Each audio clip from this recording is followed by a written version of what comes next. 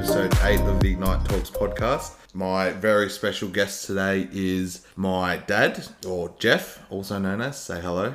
Hello, everyone. How are you going? I'm doing very well.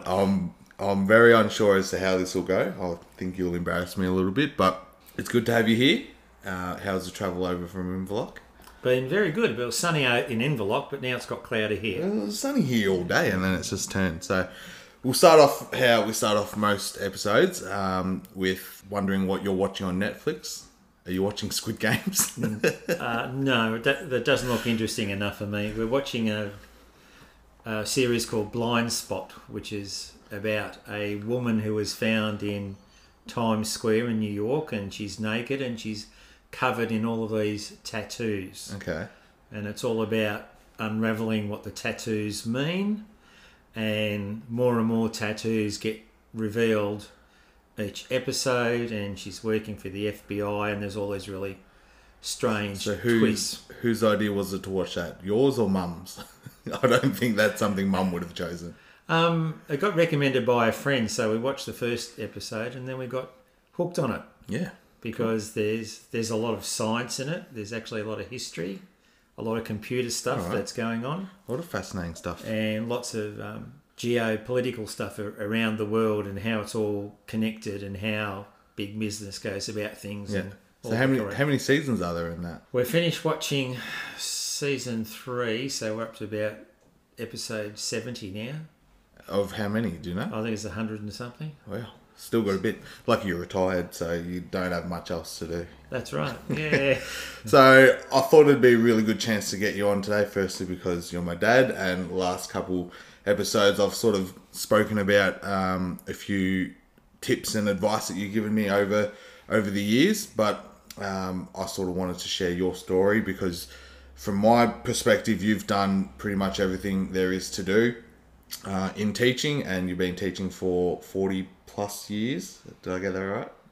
It was or you were? Just over 40 years, yeah. Yep. So I know your first answer, but how did you get into teaching? Do you want to talk us through what you call Teachers College way back when? Well, it was basically, I got into teaching by accident.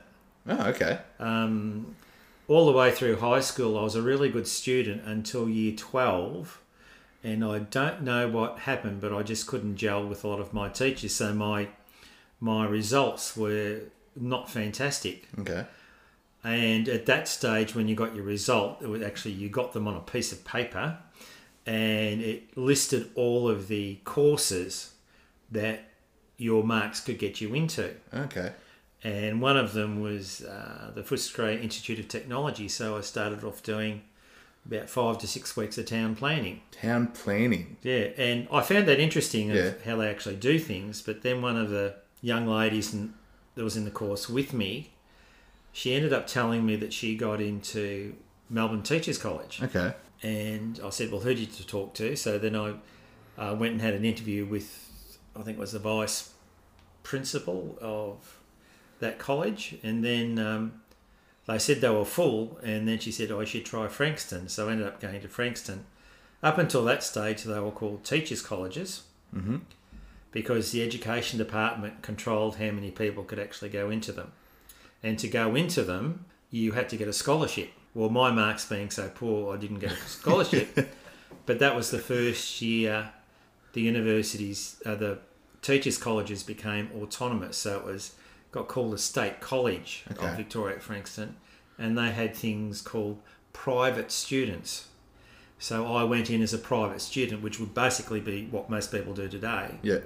And then at the end of the first year, I got a studentship. And in those days, if you got a studentship, you were bonded to the education department for 3 years, and they could send you to any school. Any school in the state. So I got in by accident, but I look back at it now, and it was probably meant to be, because at State College, that's where I met your mother, and that's why you're here. So let's go back to before you started Teachers College. Do you remember what you were thinking back then? Like, were you excited about teaching, or was it like you said you got into it by accident, but were you excited by the prospect of teaching, or were you just sort of doing it to do something and sort of just seeing how it panned out? To me, it sounded attractive. It sounded more attractive being a town planner. Yep. And it gave me that idea that you could be anywhere around the state, Yep. whereas town planning was more a Melbourne-based Yeah. thing at that stage. Because we're talking a long time ago now, and things were a little bit different than What's that, like it is now. mid 70s maybe? Early 70s? That would have. I got into Teachers College in 1974. Yep. So yeah, Is that straight out of school? straight out of high school, and Okay.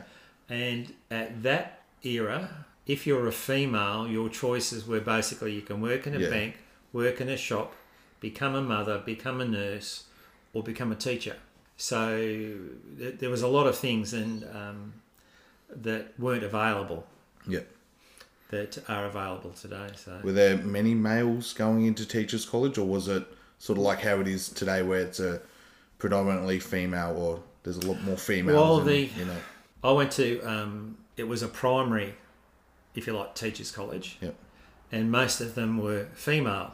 But there was a state college at Rusden, which I believe is part of Monash, and one of the courses there was like a specialised phys ed course, Okay. and the majority of the people there, and that was secondary, they were male, so it was quite different. Yeah. So what did you major in? Did you major in something? Was it it a completely different sort of setup to how uni is these days? If you looked at my body shape, you'd be very surprised that I actually majored in phys ed, Yeah. because I really enjoyed what they did there, and you had to major in education. Yeah. That was a given, but I sub-majored in maths. I can't remember the other one. Memory's gone. Too long ago. Yeah. How long was Teachers College? Was it so It- unis these days are 3 to 4 years? Yeah. Was it? Well, when we went in, it was if you're doing primary, it was 3 years, and you came out with a diploma. Then what you had to do, and when you worked for the education department, they call that Certificate B. We had a thing called the Teachers Registration Board, which you didn't have to pay any money to. Yeah. And you got Certificate Sometimes B. I don't yeah. pay. You got Certificate B, but then if you wanted to go up the ladder, you had to go and do an extra year of study to get Certificate A. Okay. I went and did some extra study and got Certificate A, which meant you got more money. Yep. So if you were essentially department property, for lack of a better term, The first 3 years, yes. when you finished Teachers College, does that mean you automatically got placed in a school, or did you still have to apply for a job and go through all that? There's two parts of that. If you were on a studentship, you were guaranteed a job. If you didn't have a studentship, it's like it now. You're not guaranteed of a Yeah. job. Some of the people we knew who wanted to stay local in the Frankston area, their first year they were what they call in excess. They were placed at a school because Yeah. they had to be, but their major duties might have been organising events or making sure the bins had the right numbers on them. So they didn't do much. But they were qualified teachers. Qualified teachers. Okay. Your mum was placed at a school up north, and she was in excess for the first year, and she worked with small groups of kids. Okay. Um, Was that common? Was it a common thing to become in excess? depending on which area you went to. Yeah. I was put at a one teacher school with 7 kids, and they usually did that because I was male and unmarried.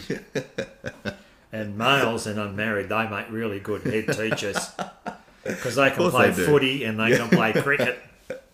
So where was your first school? My first school was just out of Dimboola, a lovely little school called Catchall. Where's that? Victoria. Yes, yeah, it's on the way to Adelaide, if Oh, you okay. like. So, but it was in the middle of the wheat fields. So it was a German heritage area, and there were most of the people were part of the Lutheran Church, and they all had German surnames, and they'd been there for 2 or 3 generations. So it was interesting. Do you have any first memories of that first job? It was only a small school ground. It was a one teacher school. The memories were one of the good things, the toilets actually flushed, so that was great. Do they have an out, like a Yeah, the toilets are outback toilet? Or? Yeah, basically. Yeah. And the first thing, and the kids used to rock up to school in bare feet, Oh, excellent. which you wouldn't be allowed to do today, but that was the norm. norm for that area, and they didn't live too far away from the school. So, yeah, very, very interesting. Yeah. So then, obviously, you have moved around a bit in those early stages, and then from my childhood, I just remember you working at Churchill North. So, do you remember when you started it? What year did you start there? Churchill North, 1980. 80. So you moved around a few schools, more like East Gippsland way, yeah? No, probably was that around Mum? the Traralgon Yeah. area. In those days, instead of positions being advertised, I'll just go back a bit. When you first came out, you were in a temporary position, very much like today. Yep. And at the end of each year, you approach the education department and you put in a preference for a temporary position in a certain area. And if you knew of a school that had a temporary position, you could actually ask for that. It didn't mean you got it. But you could put a preference in. You could put a preference in. So, so we went from being up north to just out of Traralgon. And then I had another temporary position in Traralgon. And then I applied and got what they in those days called a permanent position at Churchill North. Yep. And you were at Churchill North for forever. You were there for ages. I think I was there in 2 stints, and I think it was 11 years or something like that. Yep. So then I remember you first then moved to Commercial Road. What was there a bit of a big difference between Churchill North and Commercial Road back then? It was different because they the area I went to had Prep 1 and 2, which they called junior primary units. Yep. But they really acted like a Prep 1 too.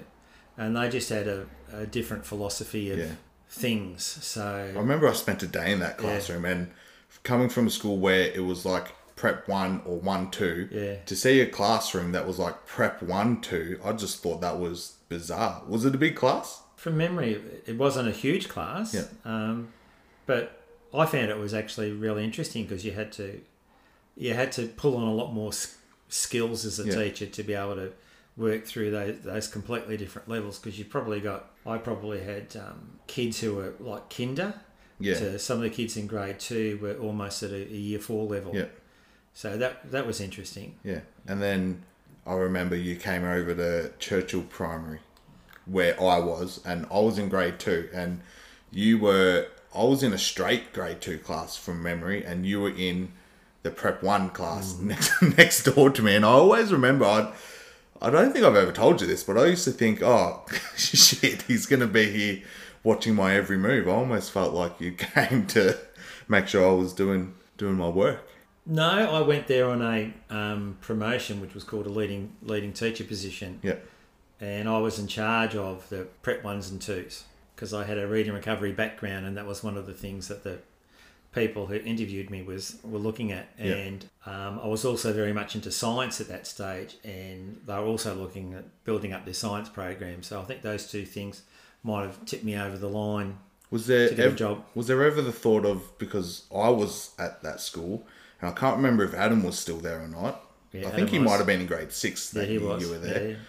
Was it ever a decision to not go there because your kids were there? Or no, because I knew Adam was leaving, and one of the things was I was fairly confident I could split my attention to, my job is to do this. And I used to say to the two teachers involved, if you have any issues, talk to their mum. I'm here as a teacher, the soft one, and a leader of this section. And I had to do that to make it easier for the teachers, but also make it easier for you kids. But I know you still had to call me Mr. Kerwood. Yeah, that was a real shock. I remember I think you sat me down and said, you need to call me Mr. Kerwood. It's not in this damn business.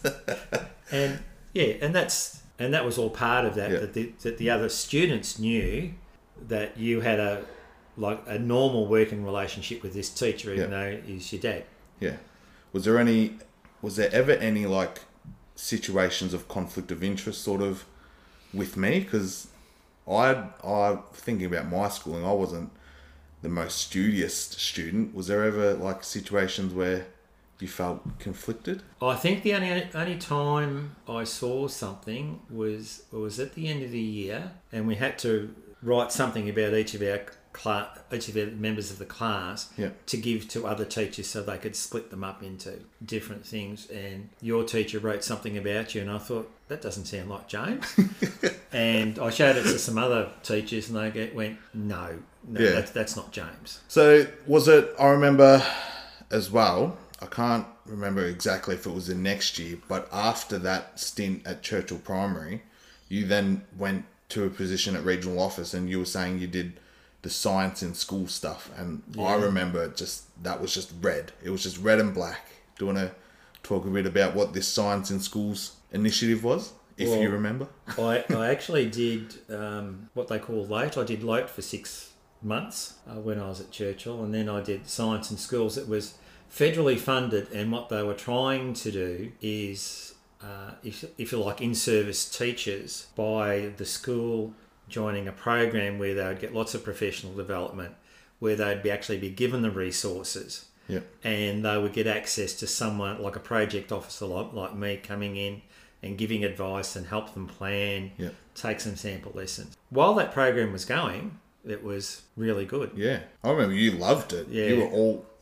You were working with family friend Max Sargent, and you were doing. He was writing to the frogs and the wetlands and all that, and there was a huge push in science from. And a lot of that had flow-on effects, like the travelling scholarships were part of that program.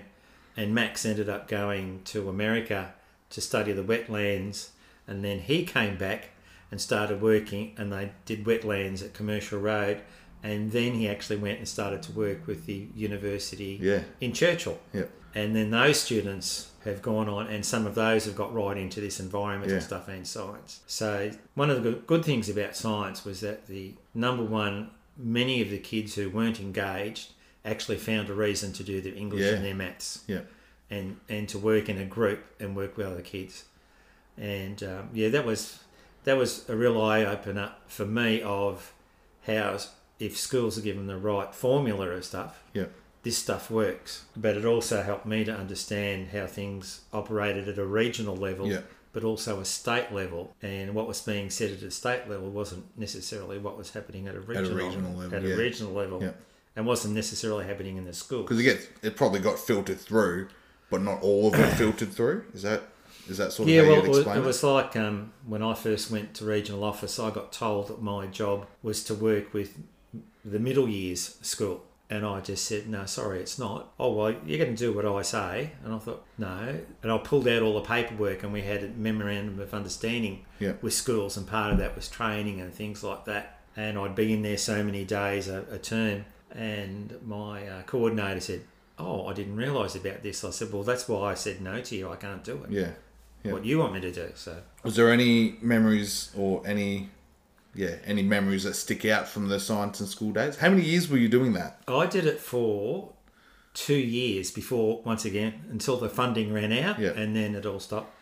The best memory I can have from that was one of the schools up in the east. And I used to go and do stuff with the kids, but then at night I'd do professional learning with the teachers. So we had these programs we ran, like, Finding Nemo, and there was all these science activities. So one night we're doing Harry Potter stuff, and I remember that. Yeah. And they had these cars about half the size of a mobile phone on ramps with rubber bands, and they were pulling them. And one of the graduate teachers almost took out the principal in the head.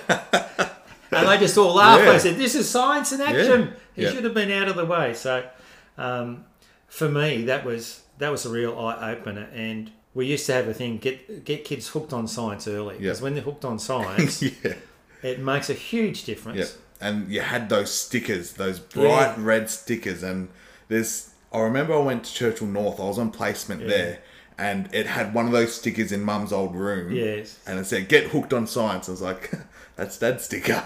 And tell you the truth, I've still got 2 polo shirts that I've got it on. Do you? Yes. And you had the mugs? I remember the mugs as well. Yeah, no, those aren't. Going back to the Harry, I remember your science in schools thing was heavily based around themes. Is that right? So you were saying you had like the Finding Nemo stuff, the Harry Potter stuff. I remember there was Beyblade stuff. Yeah, Remember? some of that stuff was actually developed by project officers like me. Yep. The Science in School professional development program was fairly lockstep for teachers. Okay. But then, because schools had been in science in schools, they ended up being eligible to go into Primary Connections. Yeah. Which was another program run by the government, and that's still going. Yeah. Yep. And, our school bought a few boxes. Because you get the books and the resource boxes and it's quite valuable, and that was primarily written for those teachers who are a little bit reluctant to take science because they didn't have good memories of science when they were at school, because they'd say, I'm no good at science. Yeah. And I used to say, can you drive a car? And they go, yes. I said, well, you're good at science. Yeah. Because you've got all that. And those Primary Connection books are great because they have all your literacy and your maths connections and everything too. And any teacher can follow step 1. Yep. Step 2, this is the equipment list. Yep. So, but science has to be a priority, or the teacher has to be able to work out where the science fits into what they're doing. Yeah.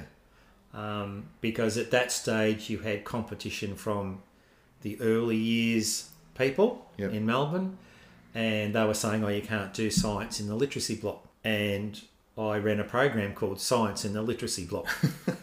And then when the early years people were getting shut down in Melbourne, I was actually there, and they came over to talk to the science people and say, oh, we're really interested in this PD that you've been running on Science in the Literacy Block, because science was staying. Yeah. So, yeah, people don't know what they don't know. So before like that big push in science and that initiative and all that, was science in the curriculum? Science has always been in the curriculum, but one of the things, like even now, your curriculum is so crowded that you've got to work out where it's going to fit for you. So if you're doing Australian history, what do? How does science move into that, or do you take it as a separate subject? But if you look at all the scientific stuff that's been developed by Australians, that's where, to me, that's where it hooks. Yeah. Hooks in, like the cochlear ear, designed by an Australian. What's that? You know, the cochlear ear that... Bionicle ear. Yes, designed. Okay. Wi-Fi. All right. Designed by Australia. I knew that actually. You also have the refrigerator, the common everyday refrigerator, the way it now works, designed by an Australian. Oh, excellent. So there's all of this sort of stuff that we were first in. Yep. So part of the science thing was hopefully that the kids will actually get into science, and then they become our scientists for the next 20 years. Yeah. And if you're wondering what that sound is, my dog's just walked in. So you did the science stuff for 2 years, and then you went back into a classroom. Is that right? Yes. Yeah. So what was the reason? Was it only a 2-year stint that you were meant to do, or was funding cut, or had you set it up enough and wanted to go back in the classroom? The funding had only been for 3 years, but someone did it the first year. Rob did it the first year. Oh, okay. And then it was for 2 years, and then, if you like, I was on secondment for 2 years, and then, I had to go back to my normal position as a leading teacher in the school. How did you find that? Well, I think for me, I really enjoyed working with the students again and teachers, and I think I had a bit more knowledge of how things work within the region, but also how things get funneled down from the top down to the bottom, if you like, the classroom teacher delivering stuff. So I enjoyed being back in an environment that I was really familiar with, but I missed the freedom of, okay, I have to go to Buchan today, so I'll jump in the government car and off I go, and miss that sort of stuff. Yeah, but you wouldn't have missed driving. The driving would have been... you were up early mornings and home late those years, so... But the driving was okay, but you had yourself, and that was... I miss the camaraderie more than a lot of things. Yeah. So you back in the classroom for a few years, and then my next memory of your sort of career was, I don't know if it's a soft spot, but the Ultranet. Yeah, the Ultranet. Was that what came next, or was there something in between? No, the Ultranet came along, and my principal at the time, he came along and he knew my interest in computers, and he said, this position is basically designed for you. And, you had to know about some stuff, so I had to go and read Yeah. up on it, and went for the interview. I was very surprised that I got it. There you got it. So you went back to Region. Yes. And what was the alternate? The Or old- what- Yeah. The alternate was two systems. One was a student reporting system, and the other one is, if you like, web-based learning, Yeah. like wikis and blogs and things like that. And one of the issues they had was trying to get those two to talk to each other, Yeah. which they were never designed to do, because they were made by Oracle, which is a big company around the world. And then those two systems had to also talk to the administration cases stuff in Cases, schools. So they had three things trying to talk to each other. Yeah. And one of the biggest issues we had was that they were, with the web-based stuff, we're trying to educate a lot of teachers, including myself, that wasn't doing a lot of web-based stuff. So Yeah. it was all foreign to them. No, put up the brick wall, too hard. And then on the day they actually launched it across the state, of course, it crashed. Yeah.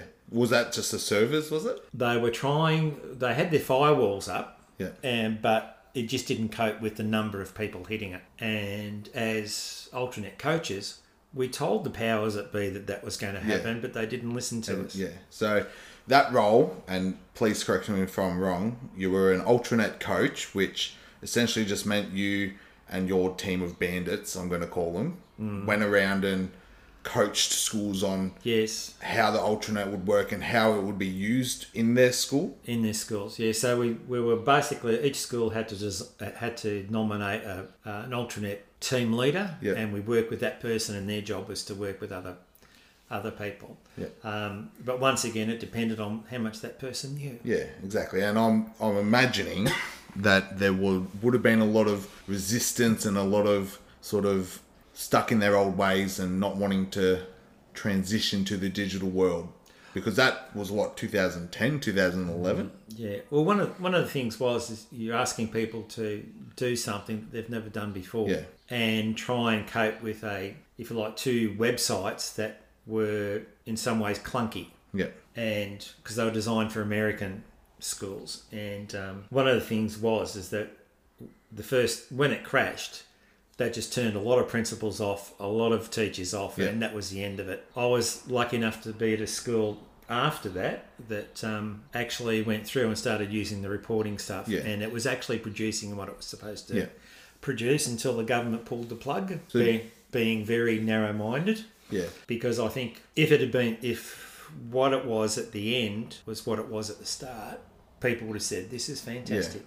Because you wouldn't have had to spend hours mid-year and at the end of year writing reports. So hindsight's a beautiful thing, but do you think it was the crash, or do you think it was that principals or whoever just didn't see the value of it or how it would work within their school? Do you think that was sort of a barrier as well? I think it was a combination of a Yeah. whole things, because if you had a principal that knew about websites and blogs and things like that, Yeah. you'd be talking their language. But Yeah. as soon as you say blog, people go, what? So a lot of people still would have been manually writing reports, Yes. paper Yeah. reports. Because I remember Mum gave me some of my old reports, and they were all paper. And I just think, crap, if that's what I had to do now, report writing would take me forever. So,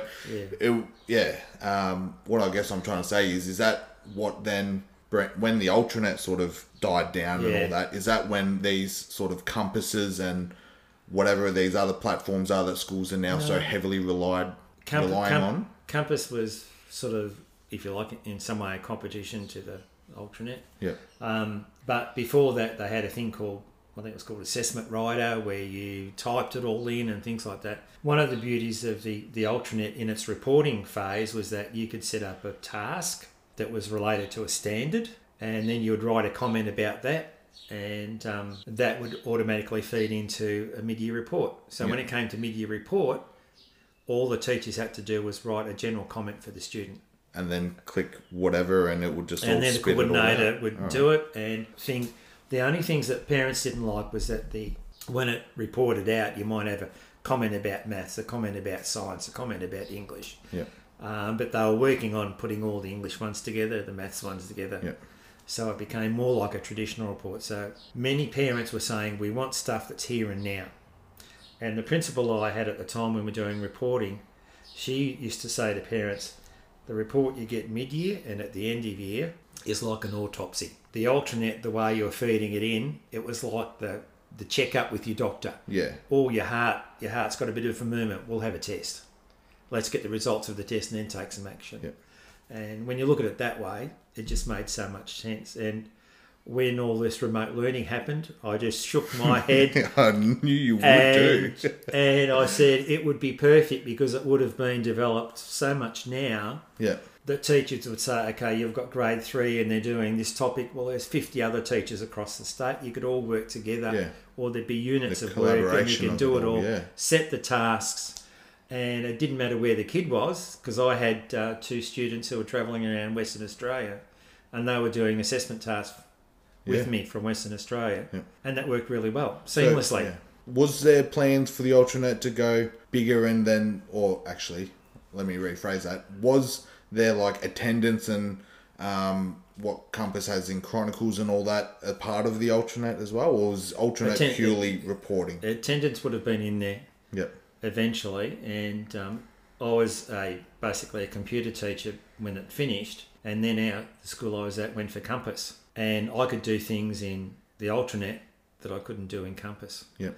So Compass to me at that stage was useless. Yeah. All I did was just write general comments mid-year and end of year. So those few years, how many years were you doing that? I did it for 4 years until the funding finished. And I remember that was probably one of the happiest times I'd seen you because you were working with teachers from all over the place and your bandits you guys were just like kids really when you caught up. Yeah, you had Christmas parties and it was a really happy... We were a team that was just very different from all the others. Yeah, and I'm sure it would have been the worst place in the world to be at the same pub or the same restaurant as you guys because, No, and that's why we got on so well. There were some other regions where the coaches didn't even meet. Yeah. They just did their own thing. So, and I worked with some really talented people during that time. We had some really good contacts, like the head of cybersecurity of the education department. Oh, really? So you actually got to hear about what's going on. Yeah, cool. So when all that finished up, was that then... I can't quite remember because there were some times where you were then trying or applying for principal jobs or assistant print jobs. Was that before or after your... I was doing that beforehand. Okay. Basically, because I stayed there for 4 years, I was part of the regional staff. I was part of the payroll system. And when the funding for the alternate stopped, all of us just got told you either find a job within 12 months or you are gone. You'll basically get the sack. Which was hard to take because I've been involved in a lot of initiatives.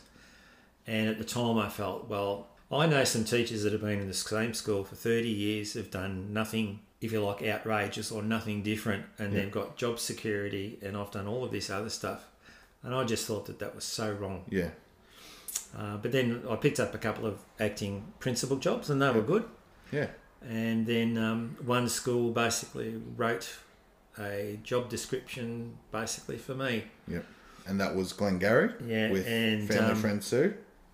Yeah, and it was because Sue had an agenda of getting the whole school ICT system up to standard because it wasn't up to standard. And once we'd done that, we actually had someone from Melbourne come up and actually had a look, and they said, how come your system works so well? And Sue just said, that guy over there used to be an alternate coach. Yeah. And he went, oh, right. So, it's... Yeah. But you loved your time out at Glengarry. I did. And, when we got...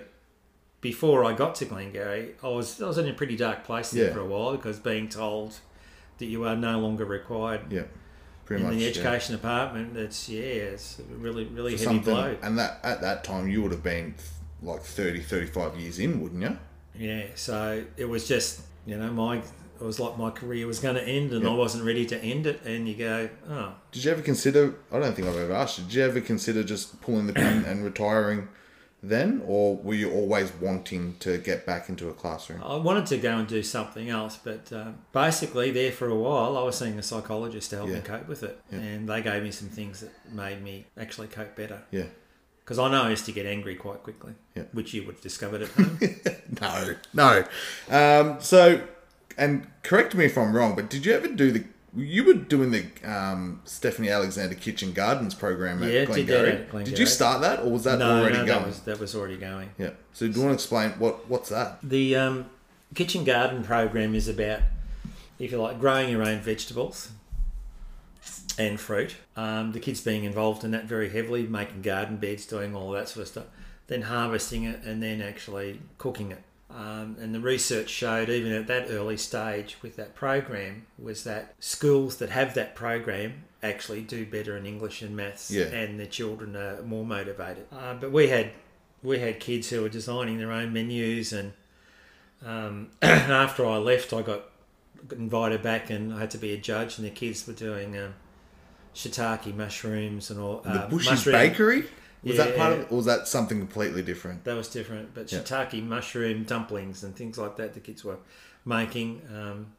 I used to do dumplings and stuff with the kids. All sorts of different things. And did you find that program really engaged those sort of challenging behaviours? 99% of the kids, you get a different behaviour in kitchen garden than you get in the classroom. I wasn't the only teacher. It was actually led by a teacher by the name of Melissa, and she was brilliant. Yep, she was my Indonesian teacher at school. But we had the backing of the principal, and that was really important. Yep. So it was an eye opener for me. I thought I wasn't going to like it, but I ended up loving it. And so that was just interesting, just to do that bit. Yeah, and then you started cooking more around the house. In that time as well. Yeah, trying different things out and seeing how easy it was to do dumplings and how easy it was to do certain things. I have a lot of people that I know in whatever different avenues and whatnot, and some of them you've actually taught, or you've been at the same school as them, and they always rave about you as a teacher. And even some people that I work with are like, oh, he was a lot of good fun. So sort of what was your approach to when you were in a classroom? I must admit, probably it was only the last 10 years of my teaching career that I really realised that you have to develop a positive relationship with all kids. Yep. And I don't know why it took me that long to work it out, but maybe I was just a product of the system and the schools I was at. One of the things is that if you can make the kids laugh a few times during the day, even if they're laughing at you, then your classroom's a happier place, and it breaks the tension. And particularly in my last few years, the kids always knew there was going to be a dad joke at the start of the lesson, and maybe one at the end. Have you got one for us? I know with the younger kids, when they were lined up and looking cute, I would just say to them, "I've seen better looking faces in a clock factory." And then one of them would work out and they go, "Well, that's not very nice." I said, "I'm not being nasty about it. I'm just having fun with you." So the kids actually got used to that banter. And in my last few weeks, one of the grade 2 kids come up to me and said, "Mr. C, I've been thinking about this all year. I've seen more hair on a toothbrush." And he just looked at me. Yes, I've got him. So just trying to do that. Try and develop trust when you can, and then try and explain stuff to them of, look, this is the decision. I don't like making this decision, but this is the decision I have to make by the rules that has actually been set up by the school. Trying to work with the parents when you could. And one of the things I learnt, and I wish I knew it a long time ago, was that when you ring a parent and say, "Look, I'm just letting you know that your child has done this today, and this is the consequence." When you do that, sometimes you're talking about their thing. Yeah, the most important thing in their life. Yeah, the most important thing in their life. But some people come from a background where they don't have a fancy car, they don't have a fancy house, and they don't go on holiday. So a holiday for them might be to have hot dogs on a Friday night. That might be their holiday. Yeah. So when you start saying your child hasn't been great, for some people that'd be same as, well, your Lexus car sucks. Yeah. And it took me a while to actually understand that. Then you have to have a different tact. I just want to talk to you about your child, and then I'm not saying that they're a bad kid or anything, or what they've done is wrong. I'm just letting you know this is what's happened. And sometimes the parents would get very defensive, and others would like more information. Teaching's not an easy job. There's no right or wrong. That was the thing. How did you, because I never saw that side, how did you deal with challenging parents when you might just be telling them that their child has done something that might have been a poor choice, like, and then they think, oh no, my child wouldn't do that, and they, like you said, get defensive. How did you have any strategies or any ways to deal with parents when they were like that?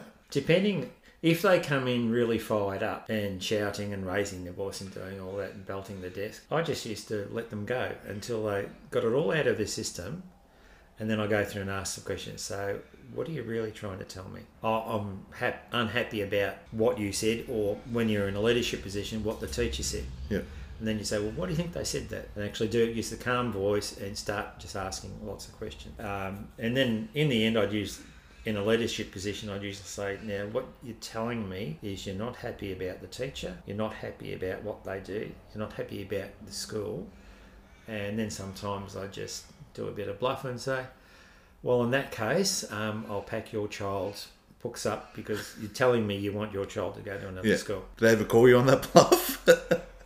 I called that bluff as an acting principal, and the parent did leave, and that was the best thing for that kid, and it was the best thing for the school. Yeah. I thought I was going to get into trouble about that, and my next in charge, he said, no, that's fine. You gave the parent a choice. And they made a choice. Yeah. Because the parent was saying, oh, I don't want that teacher to have anything to do with my child. Well, you've got 5 or 6 teachers in the school. Impossible. I never want them to teach. That's not going to happen. I don't want that person to talk to my child when they're on the duty. And I just kept on saying, not going to happen. Not going to happen. Yeah. And you had to just keep your line of what was going on. Yeah. As a teacher, sometimes you actually have to tell the truth. And sometimes it's uncomfortable. I had one lady who had a daughter and a son. I taught both of them. And both of them were very overweight, and some of the kids would call them fat. And the parent was complaining. I said, look, I'm going to be brutally honest here, as if I was talking to you like my best friend. I said, look, I believe your children are overweight. I believe most people would call them fat. And I said, look at me, I'm fat. And she started to arc up, and I said, look, one of the things is, if something doesn't change within your children, they're either going to have to live with people saying not very nice things to them, or they change their diet. I said, now this is long-term stuff, but this is a lady who would give her kids a Big M strawberry milk and 2 chocolate donuts on the way to school, and they'd eat that before they got to school. So in the end, she actually understood what I was on about. Yeah. She wasn't happy about it, and I said, look, I have to be brutally honest. Like, I'm a dad. If my kids were like this, I'd be happy if someone told me what I'm trying to tell you. But I got on well with that parent, so I could say that. So, did you ever approach, because obviously I try to build a relationship with parents, did you, like you were saying, it only took you the last 10 years or so to realise that a relationship with a student's number one? Yeah. Did you ever realise that with parents as well? Because obviously you sort of need to have a working, I did sort of towards the end, but some parents don't want a relationship with you. You can't do anything about it. Sometimes you would see the parent once a year, and that might be for the parent-teacher interview, or you may not see them at all, or you might see them 3 times a week when they've got something to complain about. And you try and build a relationship when you can. With some of the kids, I used to ring the parents up, particularly the ones who would get into trouble, and I'd ring up the parent and just say, I just want to let you know your child's had a fantastic day today. And they'd say, I thought you were ringing me up to say what my child's done wrong. No, I thought it's about time I better let you know they've had a great day today. They might make up tomorrow. Yeah. And some parents really appreciate that. Like, in my experience, parents love when you contact them for something good rather than something bad, which I probably don't do enough.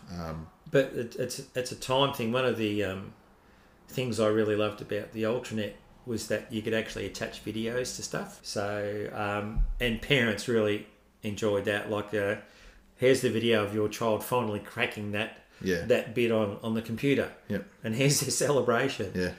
Because that's the stuff they didn't get to see. Well, just to let you know, there are platforms like that these days. Well, there probably are. Yeah. And I was involved with something that was revolutionary. Well, it was for those days, but it's also allowed other things to come in, because some people will still compare to the Ultranet and how it didn't work the first time around and things like that. Yep, a few people have told me that. Yeah. I'll say, well, you go tell my dad that and have that conversation with him. Yeah. So teaching, you were teaching for 40 plus years.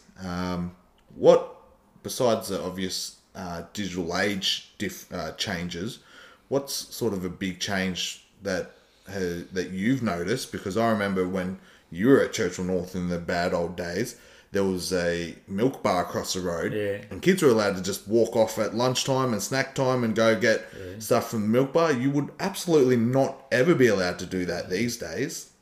Is there any changes that you've seen? I think they still expect teachers to know too much. While I was at my last school, Glengarry, I was in awe of the young teachers. You know, some of them were only 3 years out, but they knew more at 3 years out than I probably knew at 23 years out, because what they were doing the drilling down to the fine stuff. One wise person once said they're peeling away the layers of the onion to actually get to what the core is, and they'd really dissect teaching and things like that, and do lots more sharing. I think some children are probably more challenging, because some of the kids you're working with today have been affected in the womb by alcohol, drugs, trauma, whatever. See some pretty ugly stuff as well. Yeah, and I think we're more aware of kids who we look and observe students more. Whether we've got tools to actually help them is a different thing. Yeah.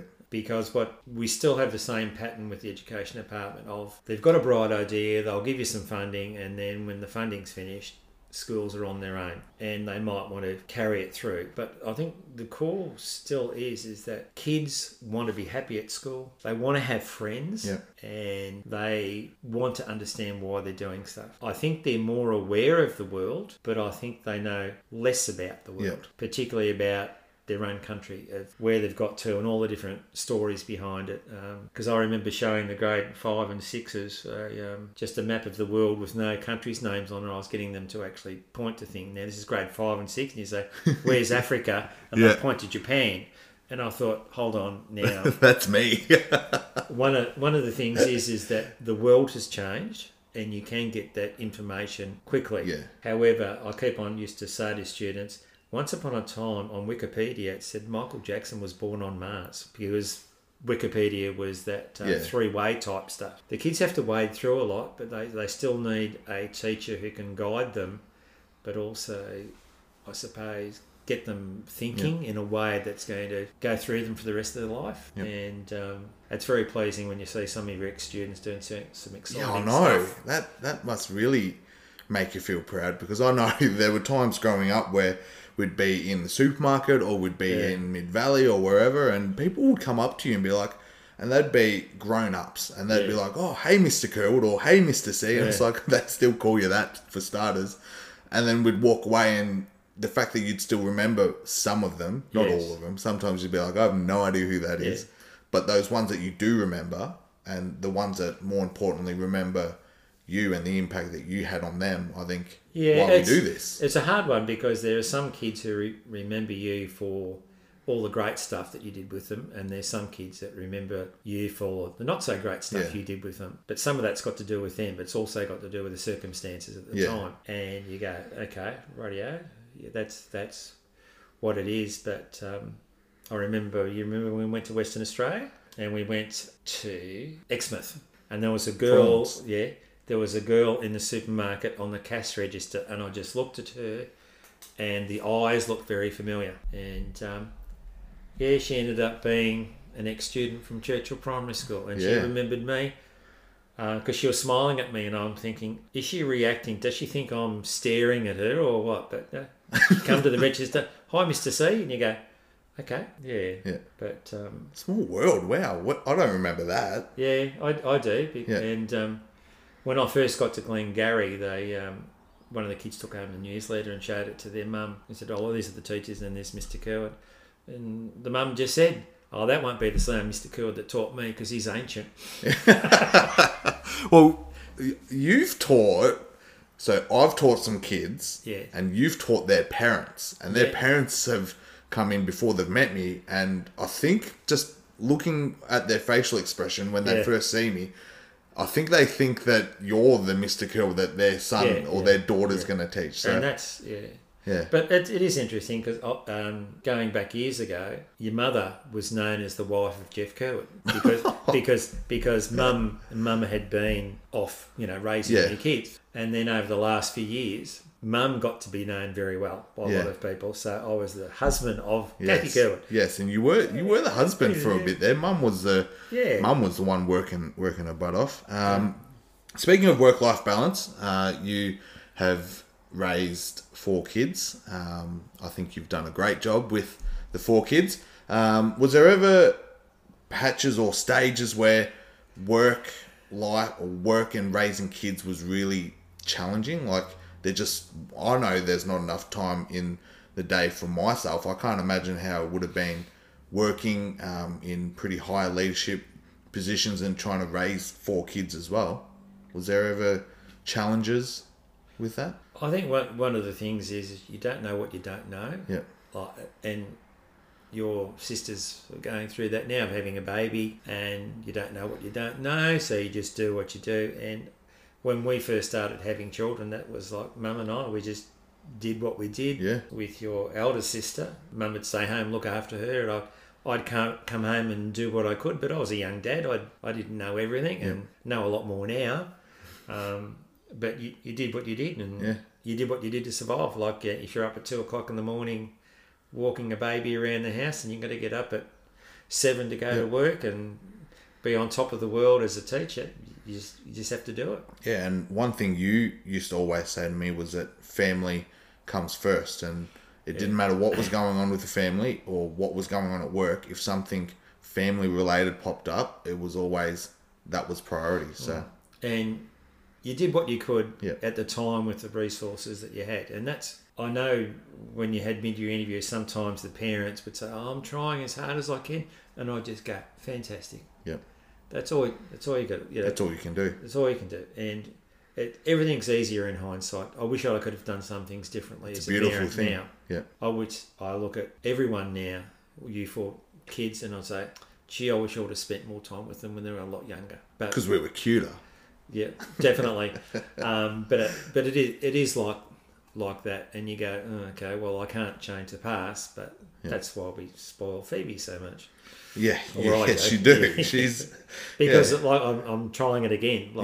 I'm having my second chance. So it's the work-life stuff is really hard. But when we first started teaching, you had to prove you were ready for the next level before you actually went up. Like you had a tier system. Make it easy. Level 1, 2, 3, 4. So if you're in level 1, you basically had to do a lot of stuff, be doing a lot of stuff of level 2, and then someone came in and inspected you and said, yes, they can do it. They're ready to move to the next level. There wasn't this jumping tiers and... No, like you could actually still be a level 1 teacher at that stage. Yep. And it all had to do with salary and all that sort of stuff. But you had to go for promotion and all that sort of stuff. Whereas now you have your reviews, and we don't know which is the better system. I've got no idea. I think there's flaws in all of them, but I don't want to talk politics. There's too much in teaching as it is. Let's talk about retirement. So you retired, what year? 2016, 2015 maybe, I want to say. Maybe? Am I probably around then? 26, end of 2015, early 2016. Yeah, I tell by the age of the cars. And if I remember correctly, you retired before Mum. Mum taught for a year or so afterwards. Is that right? Yeah, I was very lucky because I had a very understanding principal, and when we're doing the annual review the year before I retired, she said, "Okay, now what do you want to do? Where do you want to finish off?" And I said, "Look, I'd really like to finish at the end of next year, but I'd really like the opportunity to transition to retirement because I didn't want to go cold turkey because I thought that would drive you nuts. Drive me nuts." So as it worked out, miraculously there was a 2-day-a-week position at the school the next year after I retired, and I applied for that and I magically got it. So I went from working 5 days a week and having 2 days off to working 2 days a week and having 5 days off. Yep. which allowed me to start looking at other things I could do in my retirement. And at that stage, we were building a house in Inverloch, so it also allowed me to do stuff. So with retirement, when you're a teacher, you're part of a tribe because you're a teacher, primary teacher in your case. Then you've got your school, then you've got the year level, you've got your team. Yep. So you have all these different tribes you're part of. When you retire, full stop, you're part of the retirement tribe, and that's it. So that's why I'm involved in one sporting club, and I had 2 volunteer positions just to take up the time. So now I'm part of 3 tribes. I don't know if lawn bowls is a sport, but I'll give you that. It is. Well, I have to be double vaccinated to play bowls this season. We're not getting into that either. More than AFL footballers have to do. No, they do. They do now. But The AFL came out and they said can turn around and say, I don't want to at the moment.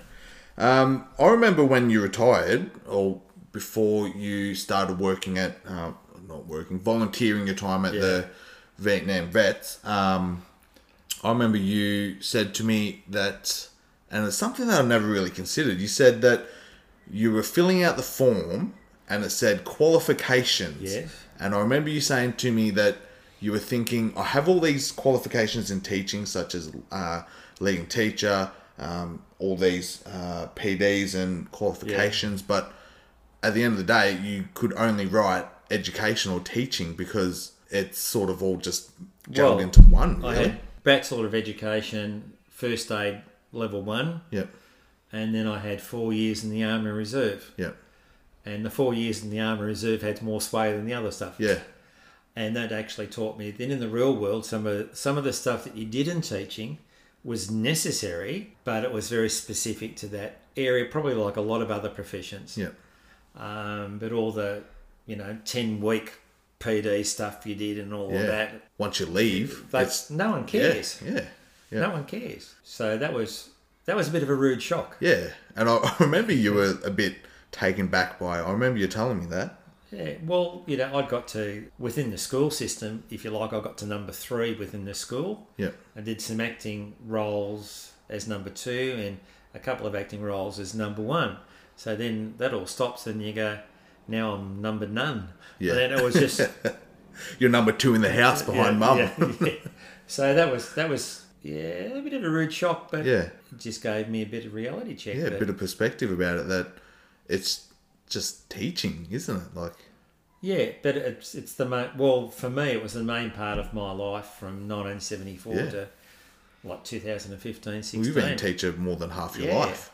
But I've done a lot of different roles, and I think that kept me going. Just different roles, different schools, and I think I always had something to hang my hat on. Yeah. Every school I was at, there's something to hang my hat on. Yep. And that would be my advice to young teachers: find something to hang your hat on, whether it's the school musical, whether it's you're going to run junior school council at every school you go to, or whatever. You go to school to do your base stuff, but then you got this other stuff because that's your extra. That's if you like yours. Yeah. And I wish I would have learnt that much earlier on, because some of my first years of teaching, the schools I was at, I wasn't doing much extra. I was just doing my classroom job. Yep. Because in those days, when you were a beginning classroom teacher, that's what you had to concentrate on. And now they throw responsibilities and roles left, right, and centre, regardless to where you are. Because jobs have got to be done. But it is. It's an interesting career. It is. Was retirement scary, or was the prospect of the unknown after retirement scary for you? Like, I know you said you transitioned, but still going from 2 days to no days in a school, was that the idea scary? It did feel strange, but luckily I'd been prepared by a friend of ours whose 2 brothers had retired, and they went cold turkey. Like, they just retired at the end of the year and laid on the couch for a couple of months and both fell into depression because they were someone, like both of them were in charge of small schools. Yeah. And then they were no one. But then one started up their own business, the other one started doing a lot of work for the CFA, and that sort of changed how their mental state. So. Yeah. And you have made a lot of friends in teaching as well. Growing up, a lot of mum and your friends were teachers by associates. Yeah. Well, it's all consuming, but there are people I got on really well with in teaching and all that sort of stuff. But like you don't see them anymore, Yeah. or you might bump into them in the street. Still have a chat. And the funny thing is that most teachers feel as though they're a great teacher. I look back now and I think I was okay. Yeah. I could do some things really well and other things I was just the pits at, like, you know, and I can say that now. Yeah. But each person that you come in contact with in teaching, kids, parents, and other teachers, will all form their own opinion about you by how you conduct yourself, Yeah. what you say, and whether they agree with what you're doing and what you say. So, and that's the same with kids. You have some kids that might end up thinking you're the worst teacher in the entire world, and others think you're the bee's knees. Yep. And you did the same thing with each kid. What things did you think you didn't teach or do too well? Music. Music. Did you ever have to teach music? Yes. And usually I did in the old days, we played a tape and the kids sang a song and that was music. But then towards the end, I started to do musicals with the whole school. Yeah. I saw the value in it, and that was where some kids got to shine. Probably the area that I now realise I did know a whole heap about was actually English. Because when I was training, and the teachers I had, they said, "Oh, you just grab this book and you photocopy this Blackline Master," and things like that. Whereas now, in the last few years at Glengarry, I saw them actually saying, "Okay, we're going to do this activity. We're doing this activity for this reason." They were planning together. Whereas initially, when I first started teaching, you did all your own planning. Yeah, I just feel as though that's just something that I wasn't great at. And I remember I asked you when you were in year 12 about a certain type of text, which was persuasive text. Yeah. And you rattled it all off. And I remember you saying, when you run out of arguments, you'll attack the character of the person. And I thought, that's what that's what politicians do. But that's what they do to politicians. Yeah. Or and I thought, gee, you knew more than I did about persuasive text, but in the way you explained it, I thought that was probably the one good thing I was able to do in English in school. You were still good at arguing,